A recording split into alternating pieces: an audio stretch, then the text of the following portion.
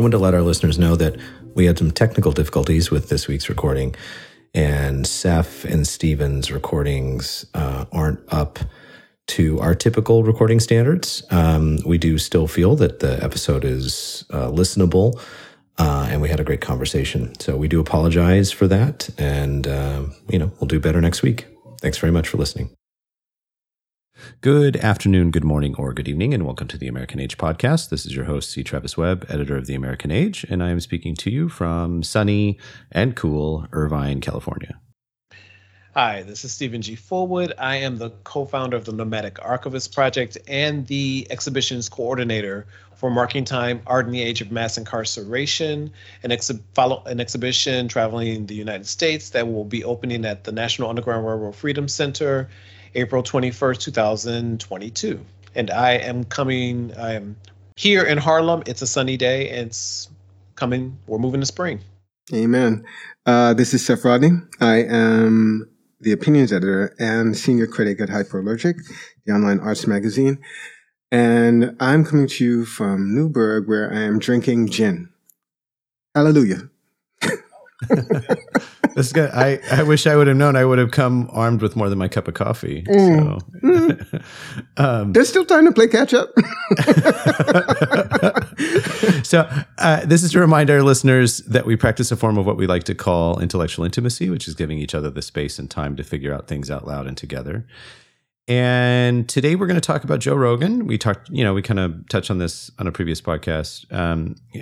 We will, of course, also spend a few minutes talking about what's going on in the Ukraine, since it's all over the place and pretty consequential moment for Europe and potentially the world, depending on what Russia decides to do.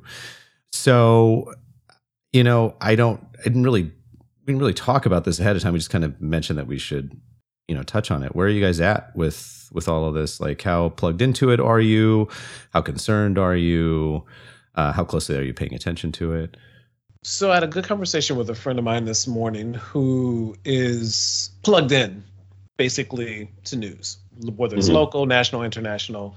And he spoke about the Crimea War and that basically no one did much to Russia. It was in 2014. And that because my question was, his name is Sean, a friend of ours, Seth and I friend.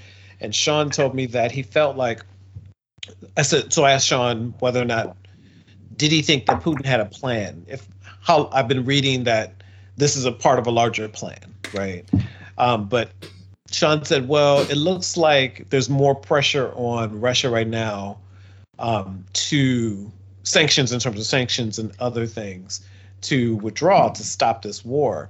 But that he's optimistic in the coming weeks that there'll be more pressure against Russia, was it freezing the assets of the oligarchs, restricting certain kinds of trade.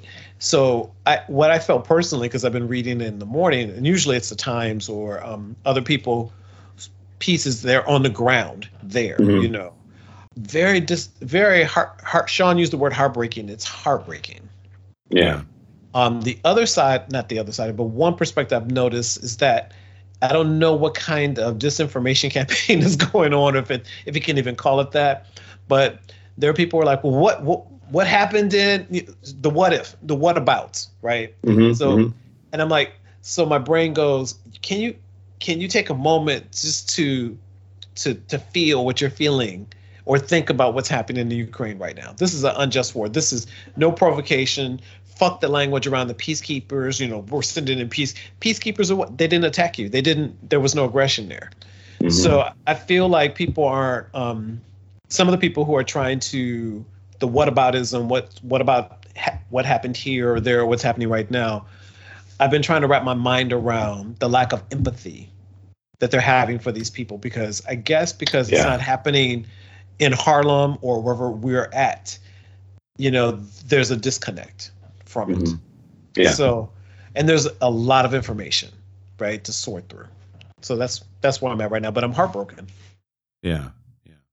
I've been listening to a couple of podcasts. The ones I typically listen to are The Daily from the New York Times, or produced by the New York Times, the Wall Street Journal, and the podcast produced by the Washington Post, and I'm blanking on the name right now, but they all have been covering the crisis. And I'm not heartbroken. I have to say that there is a bit of a disconnect for me, just because I'm physically and socially disconnected from the place. Now, emotionally and intellectually, I am appalled. But I also see this as sort of being part and parcel of the kind of leader that Putin has been. I mean, Putin, let's not whitewash this in any way. He's a thug. He is an amoral, brutal, in some cases, actor who has a particular political agenda and will like hurt anyone who gets in his way. He's just not interested in being in any way sympathetic to anybody he doesn't view as an ally. So, we saw this when he essentially tried to murder his political rival, the guy who was poisoned and barely escaped to London and survived. Yeah. I'm blanking on his name now. I want to say it's Navalny or something, but Navalny. Okay, thank you. I mean, there's a way in which his actions are just true to form. I mean, he basically said there are these separatist enclaves in Ukraine.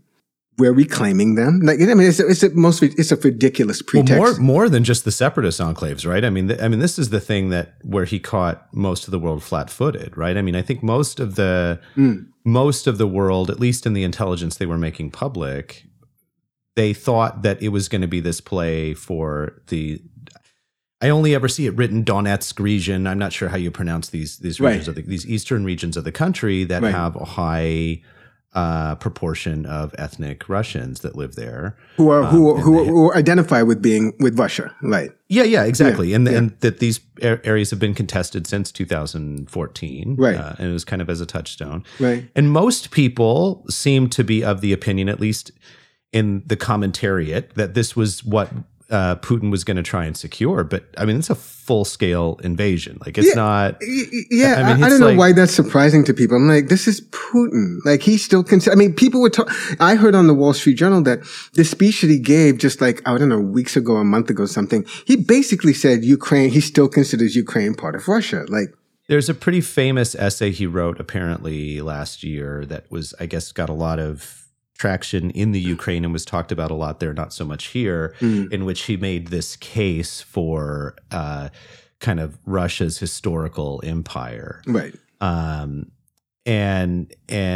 redentism or whatever. There's a word for this, like when you basically use historical claims to make some sort of acquisitional claim about a neighboring geography. Like, this used to belong to us, therefore, ergo it belongs to us now. Or that's what Azerbaijan has pretty much done with Armenia. Yes, right, exactly. Yeah. I mean, it's used a lot. I mean, it's certainly a part of China's thinking on Taiwan, and I mean, it's definitely it's not unique to Russia for sure. I'm sorry, go ahead, Stephen. No, just thinking what's unique, though, are the allies, NATO, and your position. The European Union, right. They're kind of all on the same page about this. They're like, we're going to squeeze you until you say, I give up. And the thing is, Russia actually may have, because they've been on the sanctions since 2014, since the Crimean War. They've kind of learned to subvert, in some ways, certain international, I should say, sanctions on their financial systems. However, I think we are really sort of taking the screws to them by cutting them out of the SWIFT network. I think that's going to have an impact. So only certain banks have been cut out. Okay. So some of them, the major central banks are still left in.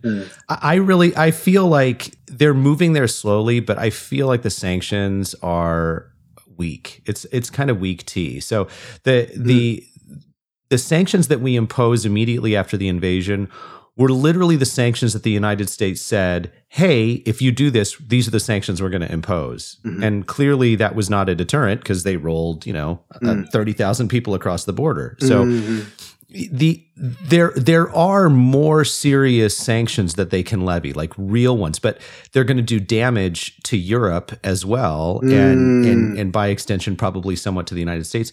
And these leaders are very reluctant to inflict any actual pain on their own populace, which, you know, it's not like I don't get that calculation, but you know, one of the things that one of the counter arguments that you'll hear for people that are somewhat more apologist about Russia is, you know, NATO expansion, you know, in the late 90s and early 2000, which I think there's an argument to be made there. Like the reason to have NATO was pretty thin after the dissolution of the Soviet Empire. Like, it's really, this is a Cold War treaty system that I'm not sure how applicable it is. And Keenan, who was the guy that actually was the architect of kind of NATO's victory over the Soviet republics, said in 98, when they agreed to expand NATO, he was like, this is a huge mistake. If you continue to expand NATO, Russia is going to see this eventually as a threat to its own sovereign interests. And so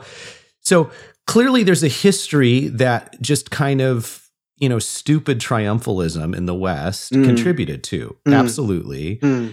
But at the end of the day, you know, we aren't often presented in international politics with such clear good guys and bad guys. It's almost never the case, right? It's almost never the case. It's almost always some ugly, messy, politically entangled, difficult to parse morality. This is super fucking clear as far as I'm concerned. Like 30,000 Russian troops marched into another country that posed no military threat to them at all. At all. And what they did was they targeted the leadership of that country. Like they gave, apparently, according to the Israeli press, they did the thing that we did when we invaded Iraq, was we gave out these decks of cards with the pictures of the leadership. Oh, I haven't heard this. Yeah. Israeli press just reported it, that they give them a deck of cards with like the main leaders of the Ukrainian government to target them, to get them killed. So, you know, these guys, they're not fucking around. Like this is for all the marbles. Did you guys hear what Zelensky said? Because I guess the United States had offered to evacuate him. And he said, the fight is here. I need ammunition. I don't need a ride. Right. Where are you? Exactly. Nice. Like, nice. I mean, that like sanctions are cute and all this other stuff, but like we need help. So now, Germany sold arms to somebody, and then they sold or gave their arms, some of those arms to Ukraine. Yeah. The floodgates have started to open with more direct military or weapons aid, right? So not actual military support, but giving them logistical support with weapons and whatnot. But then I read this morning when I got up that basically Putin was put their nuclear forces on the highest alert. Yes. I mean, the question mark always in these situations is if we're using reason and kind of game theory and rational calculations to determine what Putin's moves are going to be. But Putin is not operating in that realm. If he's operating in the realm of, Scott Atran, the anthropologist, has kind of studied this.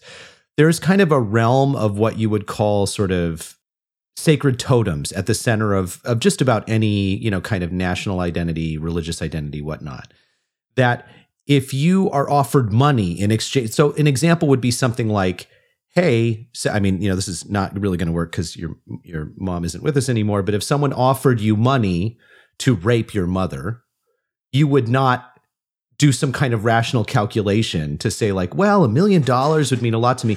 You would be instantly affronted and angry at the offer. Yes. This and cultures have these kind of central principles. There are things that if you were to say, hey, chief imam of this, of this ummah, if I give you $10 million US, can I use the Quran for toilet paper or something like that? Ooh, yeah. Even the offer. Oh, yes. So when you say something like, hey, Saudi Arabia, we're going to give you billions of dollars in aid, just let us, have troops in Riyadh or something like that. This kind of sacred territory to Muslims, it becomes offensive. It actually becomes an inducement to violence as opposed to a deterrent. And intuitively, we all kind of understand this. We all have kind of like, you understand intuitively, like, no, I'm not fucking taking money for this. This is too far. Right. And you understand people that would engage in that kind of crass commercial transaction as somehow not really human. Like, you're really going to entertain this like option? They would be a Judas, right? They would be a sellout. They're silver for, the Son of God. Mm-hmm. So if Putin, so it's a long preamble to say, if this is where Putin is at, if this is where his psychology is at about Russia and sort of Russia's sovereignty and its sacred cultural identity. I see where you're going. If he feels threatened on that level, sanctions aren't going to do jack shit. Rational calculations aren't going to matter at all, because he's willing to go all the way, right? The last full measure. He's willing to give the last full measure to protect this sacred principle. I'm not pretending to know whether Putin is in that space. I have zero idea whether that is the case, but it's not impossible, and it's very possible that we are in an incredibly perilous moment in history right now, and we don't know it. We can't see it because we're not inside of this worldview that this person may have. It makes me think of when you're reading a history book and you're reading about something like this. You can, at the very least, you're like, you have some overview, you have some, this battles here, and you have some, but it's so, like, it's just mind-boggling when he mentioned this nuclear option, right? I was like, is this the Cold War? I mean, what 1950s? What are we doing? But it felt like a chess piece. Yeah. It felt like a chess piece, and it also felt like we are playing different games here. We're playing different games here. Sean had mentioned to me this morning that Zelensky had, I guess, put out a tweet to Turkey by saying that, yes, thank you very much for closing off the areas where the Russian Navy. Yeah. Right. And they're like, we didn't say that. We didn't do that. But they might have. It's been said that they might have the ability to do that, but that Turkey right now, as far as I know, they're not acting. Yeah, no, Turkey's in a tough spot because Turkey's drawn closer to Russia in the last handful of years because of its estrangement from the West. And so, it's a calculation for them. But they're not, but at the same time, an expansionist Russia is not in Turkey's best does interest. Not work in Turkey's interest. Yeah. So. But my question is, and this is a question I don't think we can answer yet, but it's the one that's obvious, which is, if Putin does deploy nuclear weapons in Ukraine, like, what does the rest of the world do? Because that's I mean, if you do nothing, you basically write him a blank check. Yeah, I agree. I mean, I think, I don't pretend to know what the precise capabilities of our military or any military are when it comes to things like that, but you can't do nothing. Yeah, like, you literally, right. like, it's just, right. That's not an option. It can't be an option. Like, that's not the world we can live in. Right. Even though the alternative might not be a world. And so it's, I mean, it's just, hopefully, in 3 weeks, we're talking about like, whew, that was close, or glad that is now, glad that this is just a normal shit show. That is, of course, awful and terrible, and all of the, there's privation going on in Yemen right now, and Afghanistan is in 97% of it is in poverty, and starvation is a real issue. So it's not like suffering is localized to the Ukraine, but right now there's a guy in charge of a very large military and the largest nuclear arsenal in the world, larger than the United States, larger than France. I mean, we're a close second, and has just used nuclear retaliation as Stephen said, a chess piece. I don't know. It bodes well for no one. Nobody wins in this scenario. Nobody. And I just keep thinking like, okay, if you're a Russian billionaire, you're a Russian oligarch, you're a member of the Kremlin, is Ukraine really fucking worth nuclear war? Like, not if you're Putin, like whatever. So Putin maybe wherever his mental state is, I don't know. And maybe it's not anywhere. Maybe this is just, brinksmanship for him. Right. I have no idea. Right. But if it's not, like, aren't the elite in Russia going like, hey, Ivan, right. I'm not so sure about this. Like, right. I really like Gucci. Right. Like, I really. Well, there is some dissent, but you're only noticing. I haven't heard any oligarchs come out. It's the people who are like, no, we're not against this. We're Russians, not in our name. Russians here, in the U.S. and elsewhere. That's so good point. I almost want to pull back that idea that he's playing chess. He's playing a game I don't know. I don't know what his game is. Exactly. I don't know what his game is. That's exactly. And if he's serious, right. What you said, Travis, if he's serious, it's whew. Yeah, no. Yeah, it's scary. It's scary. I love that when we our pundit. Wait. There's got to be a noun for that, for the pundit class in our. You call it the commentariat. Commentariat. Yeah, but I don't like that word. It sounds like yeah. I just you know why? Honestly, it sounds a little bit Russian to me. Like it does. Like, isn't that weird? Like I'm now offended by any Russian sounding words. No, it's not. No, I'm just teasing. Yeah, I'm just teasing. It's not about. Yeah, the no, time, it does have. It does but have. No, it there's absolutely. a punditocracy. Yeah. I don't know. Is that? I haven't heard that. I mean, you can coin it if you want. Punditocracy is fine. Yeah. Well, they've. Some people call them the laptop class. But that's insulting. Yeah, it is.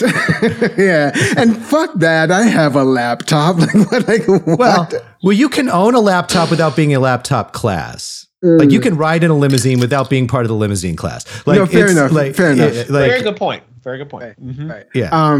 So they, people like to say with regard to particularly American big party politics, i.e. Democrats and Republicans, they like to say blah blah blah is playing chess while blah blah blah is playing checkers. And I want to say, what if Putin is playing bocce ball? What if he's playing, he's playing something completely fucking different, as you alluded to, Travis.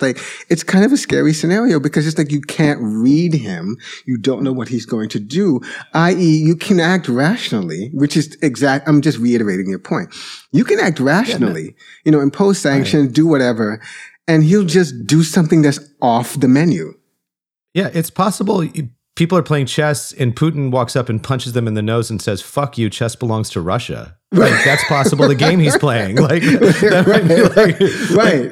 might be it. And that might be it. And we'll just have to suffer that punch because we don't know what the fuck is going on. And the people, it almost feels like what do you call it?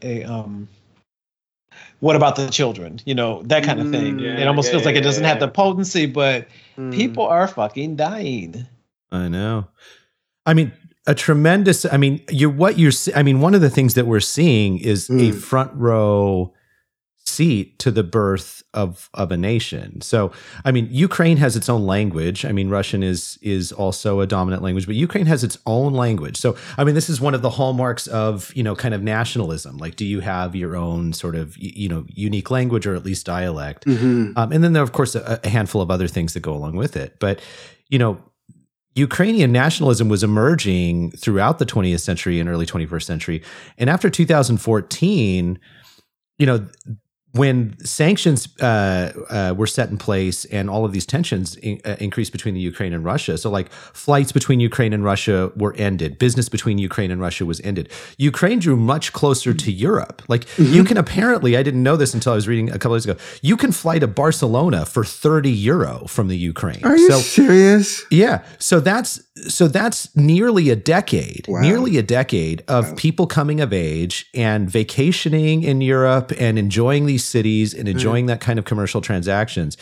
And now you see literally people like beer manufacturers that have switched over to manufacturing Molotov cocktails, and the volunteer army in tens of thousands of Ukrainians have signed up to join the military to defend their country. I mean, this kind of like aspirational sacrifice and blood. I mean, this is literally what makes a nation. So even if Putin wins, I would say he's fucked, because what he's essentially done is ensure that Ukrainians have a separate national identity for generations. Yeah, absolutely. No, he fucked himself. He did. But I wonder this is why you just don't know what this man's thinking. So I happen to like Russian culture, by the way. Not a lot of stuff that's associated with several things. I like the language. I like the culture. I like some of the thinkers, the architecture. Great literature. I mean, one of the world's great literatures. Yeah, for sure. Oh yeah, for sure. I wanted to issue that because the people, the culture, but not the fucking government, right? Yeah. Not the fucking government. At different times maybe, but no. And so. Yeah, I appreciate that, and I think it's an important thing to say. I agree, absolutely. Yeah. It's funny because I almost always want to say something in front of people who are like sort of narrow-minded. How could you like Russia?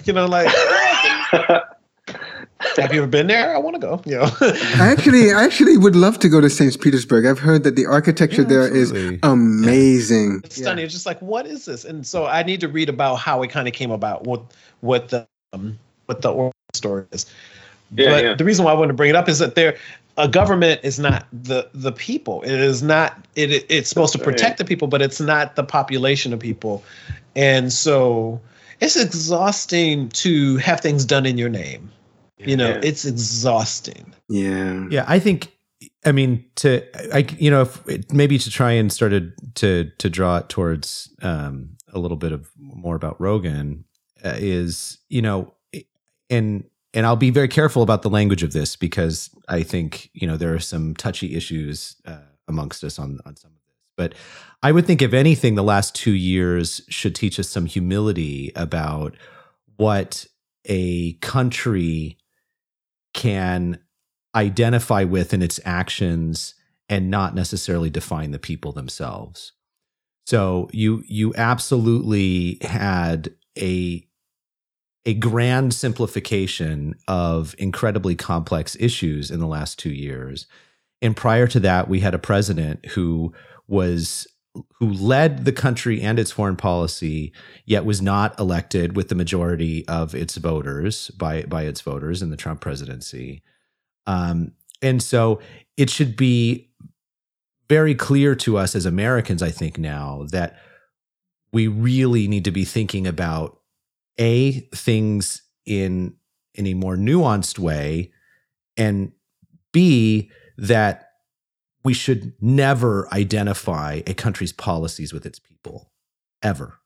Like it's almost always a mistake to do that, because when you're talking about polities of tens, hundreds of millions of people, how can any ideology define tens or hundreds of millions of people? How? It can't. It can't. Like, people, I know people, like literally no person I've ever known has been entirely defined by an ideological apparatus.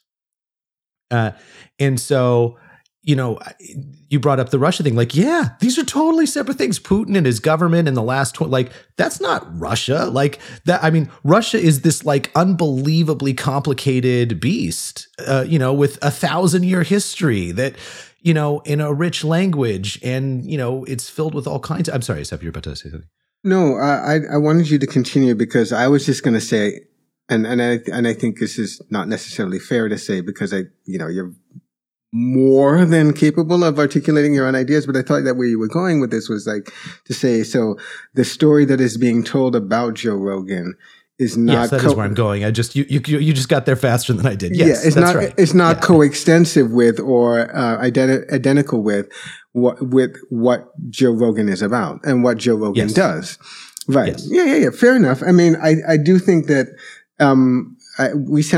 I sent it around. I think we all listened to it. The podcast on the episode of the podcast, The Daily, which dealt with the Joe Rogan controversy vis-a-vis Neil Young taking his music off Spotify because he felt that the stuff that was on Joe Rogan's podcast, which for the audience is now exclusively distributed through Spotify, $100 million contract, la la la. Mm-hmm. Neil Young felt that having on the Dr. I think Peter Malone, who was making these outrageous conspiracy theory, I would be so crass as to say nutter claims about so can we be specific? So I'm going to be clear. I'm not a Malone fan. I don't. Right. Okay. So claims are too far out there. But let's not practice what we just criticized. So what are the specific? I'm about to say about. Totally about to say. Yeah. Okay. He claimed that, and this is only because I did not listen to the Joe Rogan podcast. I don't have that kind of time. 2 hours to wade through. Like no. 2 or 3 actually. Yeah. Some of them go to 3 hours. Right. I'm not doing it. But as the Daily quoted or excerpted the podcast, one of them that he was on, he said the government is paying hospitals. I'm pretty sure he said $30,000 for people who are diagnosed with COVID and die in the hospital, and then $3,000 for just for people who are diagnosed with COVID. Blah, blah, blah. I'm like, honest to God. 1, how do you, sir, know that? 2, how do you appear on a podcast and the person who's giving you the platform, which is a platform which now is as wide as 11 million listeners, apparently. Mm-hmm. How do you not check that and call yourself? You don't have to be a journalist, but do you see yourself as being a responsible megaphone in the culture? I mean, that's just for me. And we can get into all the other things that Joe Rogan does because I do think he is a nuanced person. I completely agree with that. But that's not responsible as far as I'm concerned. And the piece that you sent around, the piece on Russell Brand about the person who called him a conservative because he did this quick sort of barely quantifiable quantitative analysis of all the guests who had been on Joe Rogan's podcast within a certain time period. I'm not even sure what the time period is, but he lumped Russell Brand in with a bunch of people who were quote unquote conservative, neatly arrayed in the right column versus a very small number of people on the left column, I'm saying you're right because I think you sent that round to say, look at how ridiculous this argument is. I think you are. Yes, that was the point. Yeah. Right. I think you're right. And I think Russell Brand is a very nuanced thinker. He's also for me, a really interesting one. I don't think that he's conservative, but I do want to say this. And I perused that list of people, and he has Gavin McInnes. He has Milo Yiannopoulos. Thank you. Yeah. And a bunch of people who are reprehensible. Like he had Alex Jones on there 3 times. And you have said yourself, Travis, on this podcast, given the things that Alex Jones has done, particularly with regard to Sandy Hook, you don't even consider him a human being. To punish people who've lost their children in that moment of deep and abiding grief and trenchant, just eviscerating loss. You hound these people and you accuse them of making a hoax. I mean, you don't deserve any platform. You deserve to be in a hole somewhere. And Joe Rogan has been on his show 3 times. Do we know? So I stick by that. That's how I feel about it. It takes a lot for me to sort of just cast someone out of the tribe, but Alex Jones qualifies after Sandy Hook, as far as I'm concerned. Yes. And this is a question because I have no idea. I know he had him on after Sandy Hook once. Mm-hmm. Were the 3 times all after Sandy Hook, or were those total? I don't know. I just went by the chart and I did a really quick, I did Gavin McInnes. There were names that stuck with me. Barry Weiss, Gavin McInnes, la, la, la. And I saw Alex Jones and there was a 3, and who knows whether this reporting is accurate, right? We don't know. But I'm saying you don't have someone like that on your show once. Not ever. So I can say this though. my vitriol and my disdain is laser targeted at Alex Jones. Mm-hmm. If you were to tell me that you had a conversation with Alex Jones, I would not be upset at you. Mm-hmm. I would be upset at Alex Jones still. But I don't think Joe Rogan. Didn't listen to the podcast, so I might feel differently if I listen to it, right? I might hear him go like, "Why are you giving this guy this much space?"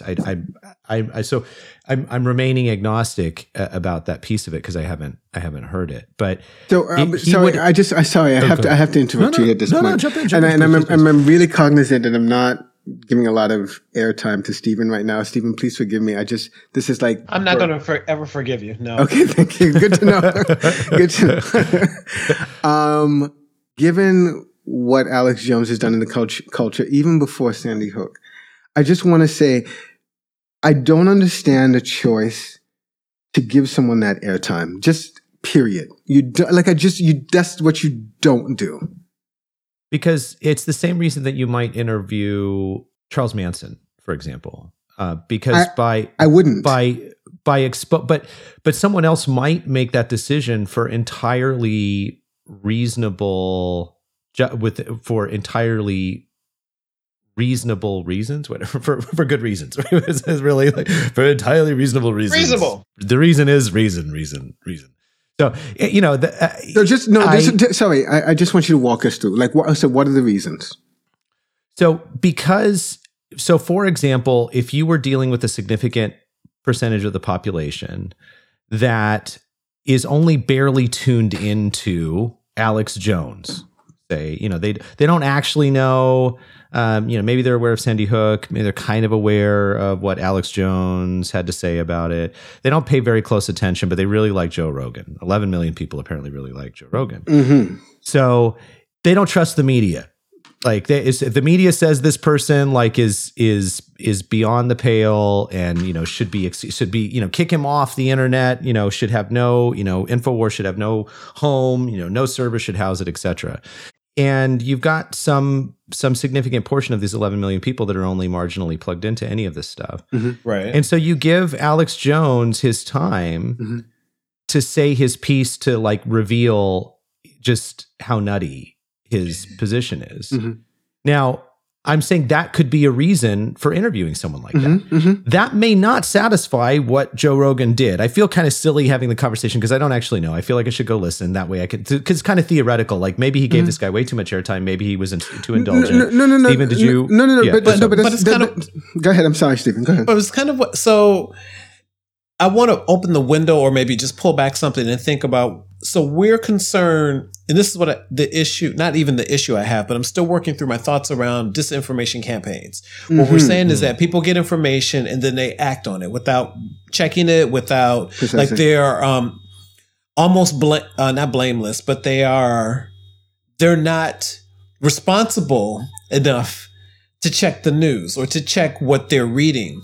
So it feels like your example of interviewing someone reprehensible like a Charles Manson so that this person exists. This person did this. This person was such and such. For me, even if Joe Rogan gave this man a platform and he said the most reprehensible things, something about the way that both of you are presenting this has been in my mind for like the longest. How responsible are we trying to protect people? And what kind of protection are we trying to put out there? We want to put out good information, but there's good information that maybe sometimes turns into terrible information. Mm-hmm. What are we actually saying? I think when we are doing that kind of, it's not censored. So very briefly, I want to say this. It is.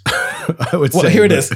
I want to say this. What is not censorship to me is if someone's on the platform and Neil Young, Joni Mitchell, India.Arie, Ava DuVernay, and a few other people, I think Crosby, Stills, and Nash, all of them have pulled their either their podcast or their music office. If they don't want to be on a platform with somebody, that's not censorship. They're just making a decision. So, but it's been framed like that in the media. Those are only two things I wanted to say, but go ahead. Sorry. I've said two things. But there are people that are trying to cancel Joe Rogan though. I mean, I mean, it's a lazy one because it's not going to work. Right. I mean, here's 11 million. And then another platform said, if you leave Spotify, we got you. Here's another 100 million. Right. So, but this is actually, but this is my point. I feel like this is what is behind the animus directed at Joe Rogan is, so the podcast that you sent around. Wait, sorry. I'm sorry, Travis. Okay. When you say what is directed this behind the animus, what is behind the animus? What is that? Oh, that this resentment of overreach and the kind of the influence that Joe Rogan has over the media discourse with 11 million listeners, the amount of people listening, right? Yeah, the very distant second that is what's the name of the podcast? The Daily by the New York Times. Yeah, so. I have I listened to it. I have a visceral negative reaction to something that is that produced when it comes to a podcast format. When you are filtering, and they even remark on this self-consciously in the podcast. They talk about like the number of takes and rehearsals that they go through. Absolutely. Like, if your news product is being filtered by that many hands, that many degrees, that many jobs, that many elites, right? Sponsors. Yes. Your view must be sanitized, normalized, and mediocratized. I just did like a whole like I was preaching or something. But that I do think is the result. And I'll give you a very concrete example. So at the very end, they were talking about his responsibility. I mean, I just found the tone so irritating. Like, I feel like maybe the platform's just growing up and soon they'll be as responsible as we are at the New York Times. Okay. The New York Times, which was wrong about WMDs, the New York Times, which was wrong about Russia, the New York Times, which has been wrong about COVID, like the New York Times, which has been wrong about any huge number of consequential political issues in the last 50 years. Joe Rogan's errors are not the problem. Joe Rogan's popularity is their fucking problem with him. That may not be your problem, Seth. It's not a straw man argument. I don't necessarily think that's what you're saying, but I absolutely think that is what that motivates the animus towards him amongst our elite class of people, of which I would count myself among. Wow. Okay, so I think I need more gin. I think we're gonna need another bottle over here. Yeah. Bartender. There's so much I want to say in response to that.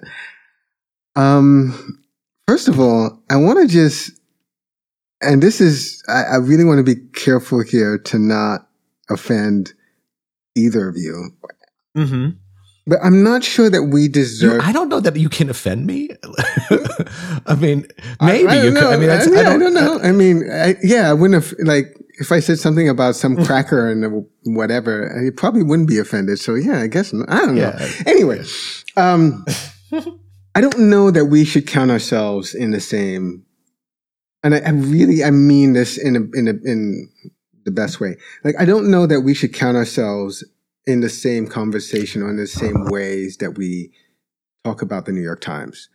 Because I don't think that our quote, like, and I get it, we are elitist in some ways. Like we actually, Travis, Webb, Stephen Fullwood, Seth Rodney, all have the time to sit around and talk about ideas in meaningful ways and in very engaged and robust ways, but we have the time to do that. We've constructed lives that allow us to do this. So we're privileged, right? Let's just say that. We're not as privileged as the New York Times. We're just not. I don't think we're in the same conversation. We're not the same platform. I don't think we have the same power. Oh, right. Like, no, nowhere near the same power. That's what I'm getting. So these are totally different scales. Right. Of course, that's true. Right. Yeah. So what I think is when you say, so I think the New York Times problem is blah, blah, blah. That's very possible that the people who run the New York Times think quite differently about Joe Rogan because they actually see themselves as a potential rival, and they don't like that he has as much pull in the culture as he does. Mm-hmm. The thing What do I want to say about that? Joe Rogan, and this is something that came up with someone I was actually dating a little while ago, does this thing which I think is slightly dangerous in this time. Stephen mentioned disinformation, misinformation. Mm-hmm. I think what's dangerous in this time is to give people a megaphone without being judgmental. I think that it's really, really important, especially now when basically people can go to any source on the internet and become radicalized, right? Like this is like we've read the stories about people falling in with the Proud Boys and deciding that they like needed to take up the cause of protecting the homeland from incursions of colored people. This is a time when I think it's really important to use. I want to use the word responsible. Like use platforms responsibly. Like, and it's not about censorship. It's more about active, careful judgment. Like there are certain things in Hyperallergic that we will not publish. People will make arguments. I'm the opinions editor, so I get a lot of pitches to like make this and that argument. And there are things that we will not publish because we think we don't want to put that out into the world as being valid. Like, I'll give a better example. Years ago, when I was just a staff writer, we had a big morning editorial meeting as we did pretty much every day. And I saw this an image of this show at James Fuentes Gallery, which is the Lower East Side of Manhattan. They had I don't remember the name of the artist, but the image of that represented the show was of a woman. I want to say a woman in her 20s or 30s, just from the shoulders up, and there was semen just sprayed across her face, right? Kind of like dripping down, and the show, I guess, kind of went from there and did other things like that with like women who like, the posture, their position, their sort of demeanor, like indicated nothing was wrong, but there was all of this semen dripping out. And so they were getting to, I guess they were getting at like the ways that pornography treat women or something like that. I don't know. But I in the meeting, I said, I want to write about this because I just think that this artist is just wrong. Like the position they're taking is wrong. It doesn't make sense to show these images to talk about if you're gonna critique whatever the porn industry or whatever. To make porn, to critique porn is a problem. It's a problem. It's dumb.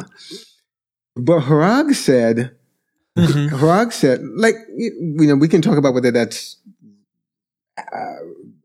a reasoned position or not. But Harag said, like, why give them any daylight? Like, don't shine a light on them. Like, just ignore it. That's what I feel like we need to do in some instances with people like Alex Jones. Do not shine a light on them. They do not deserve it. So I have a response to that, but I want to, as Stephen had made a pretty impassioned face comment. So when I think of the space that the internet has offered, so many more platforms. I mean, countless platforms. They're being born every day. They keep saying that. I did something around podcasts, some research on podcasts about a year or so ago, and their podcasts, like hundreds every year, more podcasts, more platforms, not to mention blogs and other kinds of websites and so forth. And the reason why I think it's not a quandary. I'm trying to figure out how can we hold people responsible for things that we say, no, this isn't true. This isn't true. This isn't and not be censorship and not be censorious, but really think about the impact it has on a culture that's really never really fully been free, but is trying to get to free. Like, when I go back to my example about this idea of who are we protecting, I'm really concerned about that, because in a way we're saying that people, it feels like when you vote, it's that they have representatives from every state. What is it called? You mean the Electoral College? Right. I'm like, are we the Electoral College of information? Do we want to say that's a great that analogy? I think that's a great analogy. So many information outlets can be thought of as, authorized. Yeah. And so I'm swirling in between you guys' thoughts around this. God, they keep beeping. Shut up. Shut up. But Stephen, Travis and I, just a while back, months ago, we kind of came to the conclusion that our culture is, in profound ways, really adolescent. So if we believe that, then there's a kind of and I admit that it's I got to be careful here, but I don't feel comfortable being anybody's daddy other than my child. Thank you. Right. So yes. Okay. Wait. So and no one was my father. Well, go ahead, so I was going to use the word avuncular. Like I don't want to be anybody's daddy, but I can be somebody's uncle. I can be somebody's coach. I can be somebody's friend, and say, I see where you're going, Travis. Like you're thinking, like, who the fuck are you to be anybody's uncle? Did they ask you to do that shit? Yes. Here's the thing. That's right. But here's the thing. They ask Joe Rogan tacitly to be their uncle. That's right. And they can ask Seth Rodney to be their uncle if they want to. That's what it means. Like, this is like, people are free-ish. They're not free, right? We're influenced by all these things. We've got all these groups. Right. We have this education, this language, all these things, the Sapir-Whorf hypothesis, language shapes thinking, all that kind of stuff. Fine. But we're kind of free-ish. Like, we can kind of we can move, we can change our minds, we can, reinvent ourselves. Like, there is a kind of a wildness inside of every single person that, let's call it adolescent. And the best way to help an adolescent become an adult is to give them the fucking space to figure out how to make their way in the world. And all you do when you try to authorize knowledge networks is piss people off.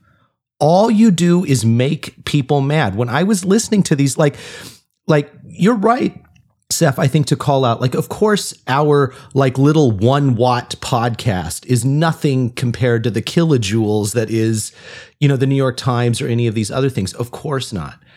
But these, and I'm going to say it advisedly, I understand there are limitations to this. These people that produce these podcasts, that are responsible for the production of these podcasts, that star in these podcasts, that produce these stories, I read them all the time. And I am a pretty sensitive reader. And what wafts off the pixels to me, and what comes through the podcasts and the videos, is that they actually believe that their version of the world is more informed than mine. Fuck you. No, it's not. That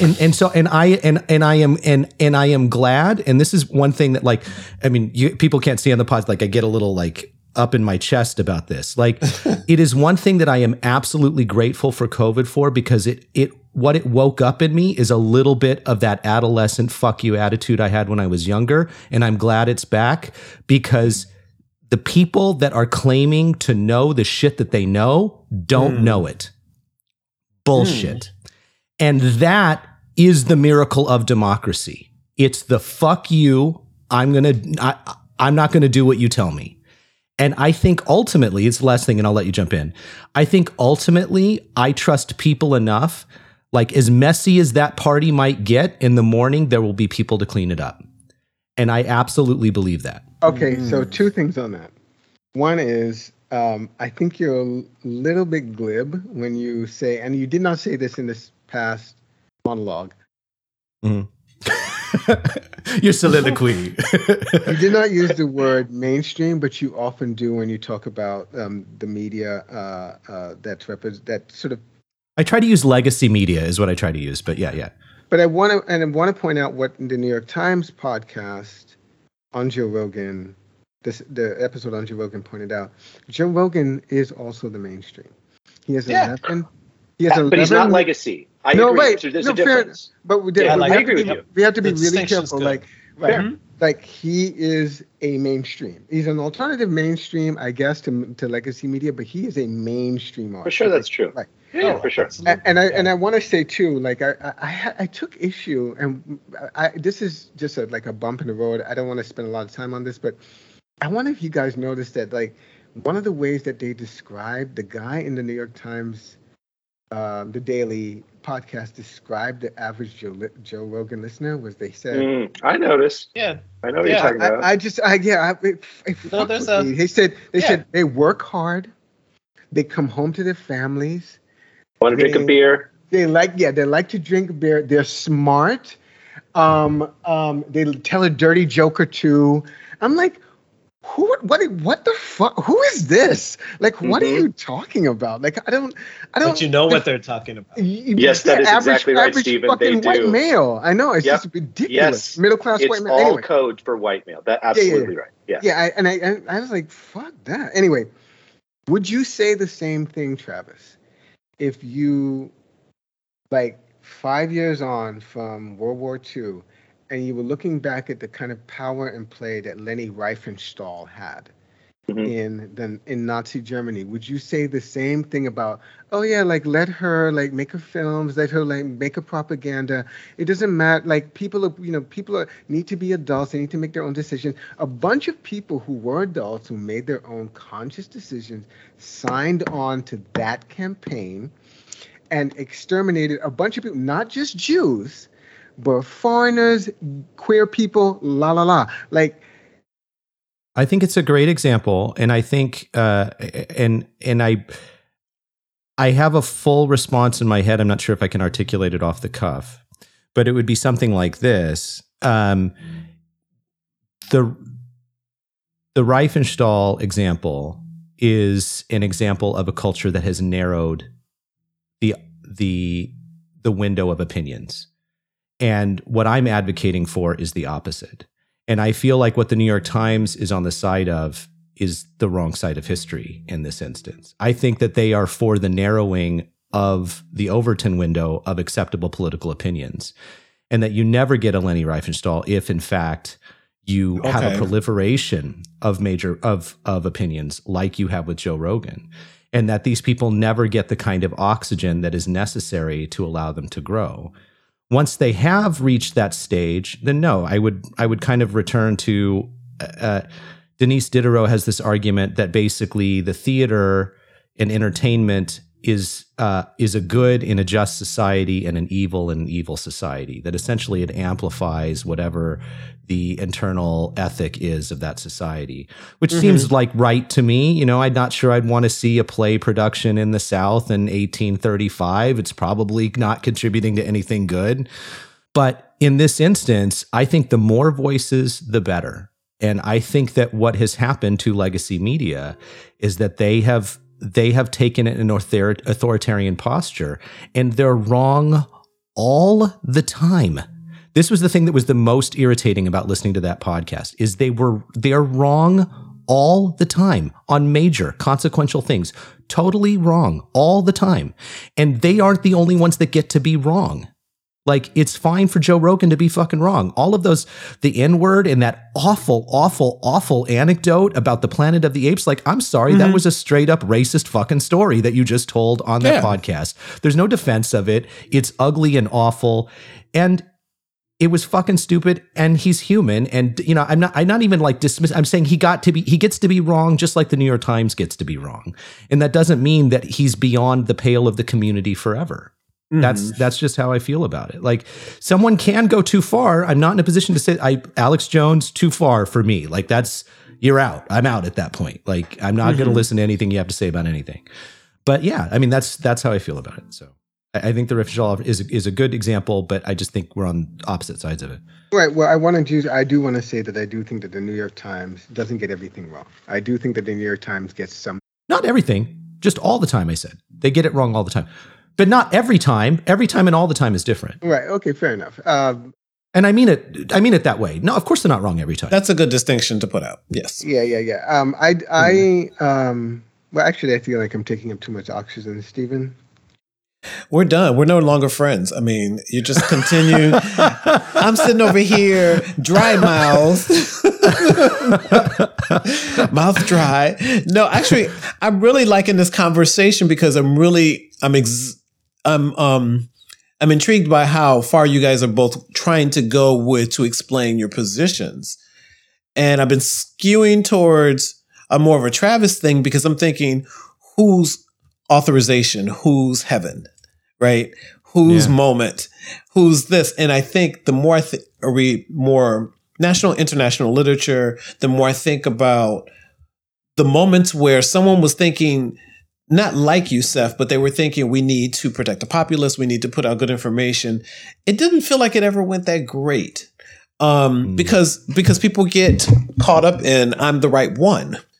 And so it almost feels like the consequence of trying to live in a democracy, of having these multiple and different kinds of opinions. I don't want to ever look at Kellyanne Conway on television. Ever. She is a pain in the ass. She is a terrible person. She's not, and all the Republicans, every single one of them who are now hugging on Putin or hugging on him way before this.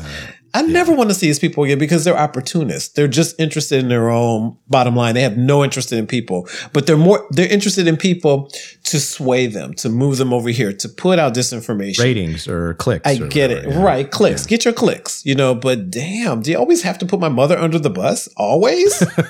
Always. So. Yeah, but I want to say that about Joe Rogan. It's like, okay, so you're really interested in ideas and the wide spectrum of ideas. Okay, so I get that you have Steven Pinker, Neil deGrasse Tyson, but why haven't you had Cornel West? He has had Cornel West. He has. Okay. So why haven't you had what's her name, Claudia Rankine? If you're really interested in ideas, right? Why haven't you had Saidiya Hartman? That's an infinitely long list. Well, it's infinitely long list, and it's also presupposing he doesn't extended an invitation to these people, and they said yes. Yeah. But I hear your larger point about it. But I was just wondering because I'm if you have Gavin McInnes, Ben Shapiro, Milo Yiannopoulos, and Alex Jones and Candace Owens. I'm honestly, it's just he had Sanjay Gupta on. What? I mean, he had Sanjay Gupta on. He puts people. I mean, it may skew in one direction. I mean, here's the thing. I'm not Joe Rogan's audience. I'm not. You don't work hard. You're not a little smart, and you don't tell a dirty joke. You're not. I never drink a beer. Mixed martial artist who eats meat, who is both hyper masculine and also at times he's not hyper masculine. Sometimes he's quite. Sometimes he likes to watch Netflix and chill. Yeah. So no. I don't want to minimize that because I've seen him do things where I'm going, whoa, no, that guy is actually trying to argue for a more thoughtful, engaged representation with men, usually white men, with being more open and less static. So I give that to Joe Rogan. I will. Yeah. Yeah. Yeah, so I'm not Joe Rogan's audience, but I don't need to be Joe Rogan's audience. I don't need Joe Rogan need Joe Rogan to circumscribe what he's doing with his show. I don't need that. And so to me, what drives, again, I'm repeating, what drives this frustration and this anxiety from the professional media class is it's just ratings. It's just essentially that people like listening to him. The reason they don't like listening to these people is not because of their good sense. And this is the thing that I find particularly irritating. It's not, people are not tuning out the New York Times, CNN, MSNBC because these people are dispensing wisdom and other people and the ignorant masses don't want to hear it. They don't want to be preached to. about issues that are of marginal utility to their own individual lives. I'm sorry, go ahead. No, jump in. I interrupted you, but fair. But I want to say, some of these people, not all of them, but some of these people are the same people who are banning books like blah blah blah, like kids. Was it Just Kids? I just listened to this podcast about a guy who's written a book about a black kid in elementary school who just moved to a new elementary school, who was trying to fit in, and he'd been invited. Apparently, his bestseller, invited around the country to go to various elementary schools. He's been drawing. He's a cartoonist, been drawing for like 15, 20 years. Apparently, one woman in Texas thought that his book was about critical race theory, so got the whole shebang canceled. Yeah. I want to say that some of these people who are the people who don't want to be preached to, who resent the New York Times, authoritarian, CNN, MSNBC, some of these people are the same people who then turn around and say, well, I don't want to, they basically stick their fingers in the air and yell and say, I don't want to hear anything that is in any way challenging to my current worldview. And I have a problem with that. And I have a problem with the idea that in some ways Joe Rogan is feeding them. He's like saying, yes, you're right to have this kind of myopia. Yes. We don't have to be too critical in this show. We can just like let anybody come on and say anything. You can figure it out for yourself. And you know what they're going to do? They're going to say, yeah, I love Alex Jones and what he's saying, and I hate this critical race theory bullshit.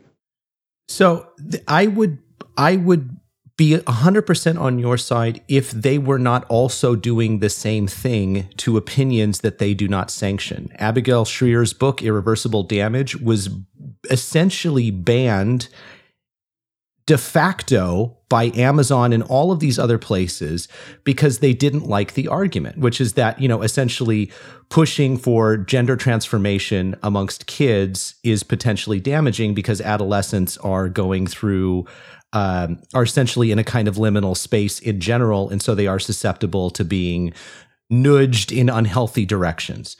This isn't an anti-trans book. It's not about saying that it's not transphobic. This is just saying that, 14-year-olds shouldn't probably be doing this, or we need to look at this more critically. This book was absolutely excoriated and excluded from Polite Company when it came out. They do the same thing. They are doing the same. The media. So like New York Times, Amazon literally, if I remember correctly, I think Amazon refused to sell it for a little while or something it was significant, the amount of effort that went into shadow banning this work from Polite Company and discussion. And so, yeah. And so I think we're all signaling each other like 5 minutes, 2 minutes. Yeah, we've got to wrap up the conversation. I think that was like 2 minutes ago. So I think we really have like 2 minutes left. Yeah. All right. So who introduced the topic? Was it you, Travis? Well, it kind of came out organically from our last conversation that we talked about, like, oh, we should talk about Joe Rogan next time. Well, you're the white man, so why don't you have the last one? No. Listen, I'm the alternative media over here. Listen, that means I have the right answer. I'm the black gay man. I have the right answer. So let me have the last word. Give it to us. Well, no. So as the white man, I'm going to tell all of the non-white people about their microaggressions. I just think they're wrong. That's not exactly what I'm going to gaslight everyone and say that. Okay. Well, we can just end with that. Steven, do you want to have the last word? Is there a part 2 to this? I think so. I think there is. There are a few things that I will kind of share with you guys about my take on Joe Rogan stuff. Because Steph took all my time outside having anything. Okay, so next week we'll just continue, and then Steven, you'll start us off because honestly, I know you are more familiar with Joe Rogan than either one of us, right? This is I did listen to him before. Listen to him before Spotify, as I was mentioning. Yeah, pre-Spotify. And I listened to specific ones because I like the long play. I like them talking for a while. And I also wanted to find out where, Milo Yiannopoulos. I was like, well, who's this guy? And I think that he wouldn't show up the same on Piers Morgan. It's a short segment. Piers Morgan's always interrupting his guests, that kind of thing. So I just wanted to, I wanted to talk, for want of a better way of framing it, is the benefits of listening to Joe Rogan. Mm-hmm. Okay. Yeah. All right. Benefits of listening to Joe Rogan. All right. And That'll be our next conversation. It's been fun. Yeah. All right. Okay. Good to talk to you guys. All right. Bye.